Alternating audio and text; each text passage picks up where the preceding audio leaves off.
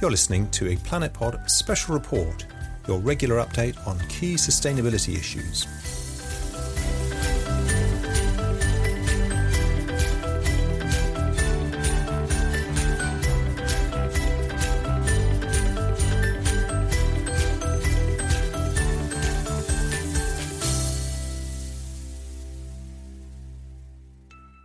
So I'm here today at BITC's Waste to Wealth Summit, and I'm with Libby Sandbrook. And Libby, you are the Director of Circular Economy. That's right. I'm Head of Circular Economy at Business in the Community. So I have a task force. I work closely with a task force of about 18 organisations who are basically trying to take a lead on our work in resource productivity and managing waste more effectively. Fantastic. And today we're at Veolia's Integrated Waste Management Facility at Southwark, and we're at the Waste to Wealth Summit. What's the initiative all about, Libby? That's right. So the idea for this was very much inspired by our founding patron, the Prince of Wales, who has long cared about the environment, as we all know, and is deeply concerned about the amount of waste that we have piling up all over the place, and we're consuming things at ever greater rates and producing more and more waste. So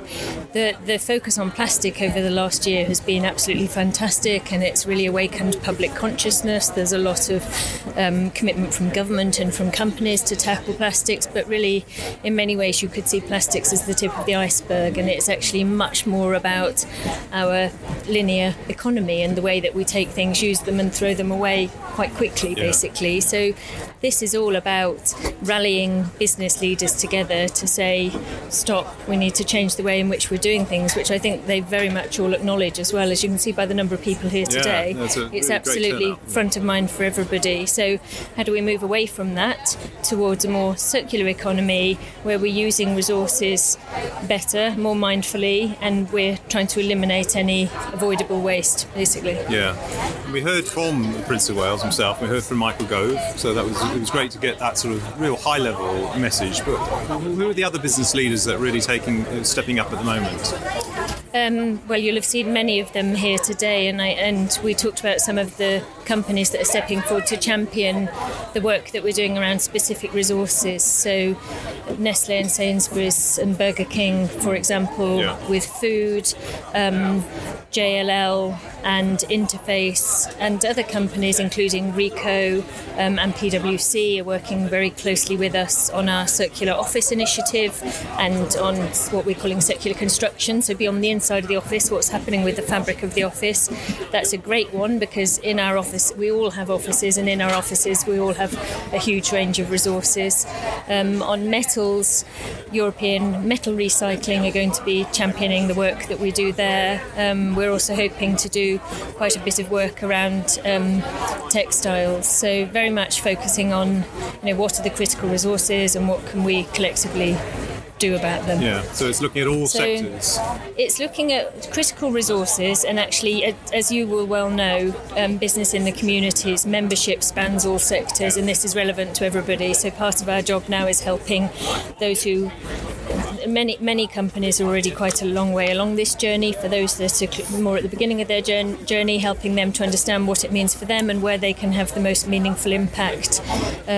So I think that's a very important thing to stress. You sort of said who's leading on this, who's signed up to it. I mean, I think we've got now over 50 companies signed up and obviously growing daily, and we hope to grow that after today. And they really are from a whole cross-section of sectors. I'm Bridget Jackson. I'm the Chief Sustainability Officer at PwC UK. For me, it's absolutely timely with the latest IPCC report and the Living Planet report. We know that we're putting immense pressure on the planet that supports us all, so it's really timely to bring everyone together to explore these issues and to just look at practical solutions for how we can get speed and scale in the transition to a circular economy.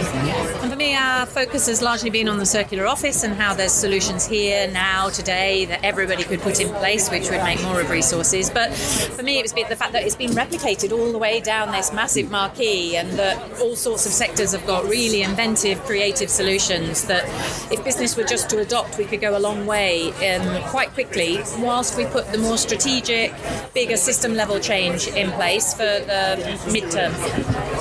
And in addition, I think that some of these challenges you need to really look at from a life cycle point of view. So we need all the players all the way through, from the original materials to the manufacturing to the users and then to end of life. And none of us can solve this in isolation. So bringing everyone together and convening all the players, as well as really giving us strong messages that we've got to get on with it, and that there are, we just need to get moving with action to make all of this happen much more quickly.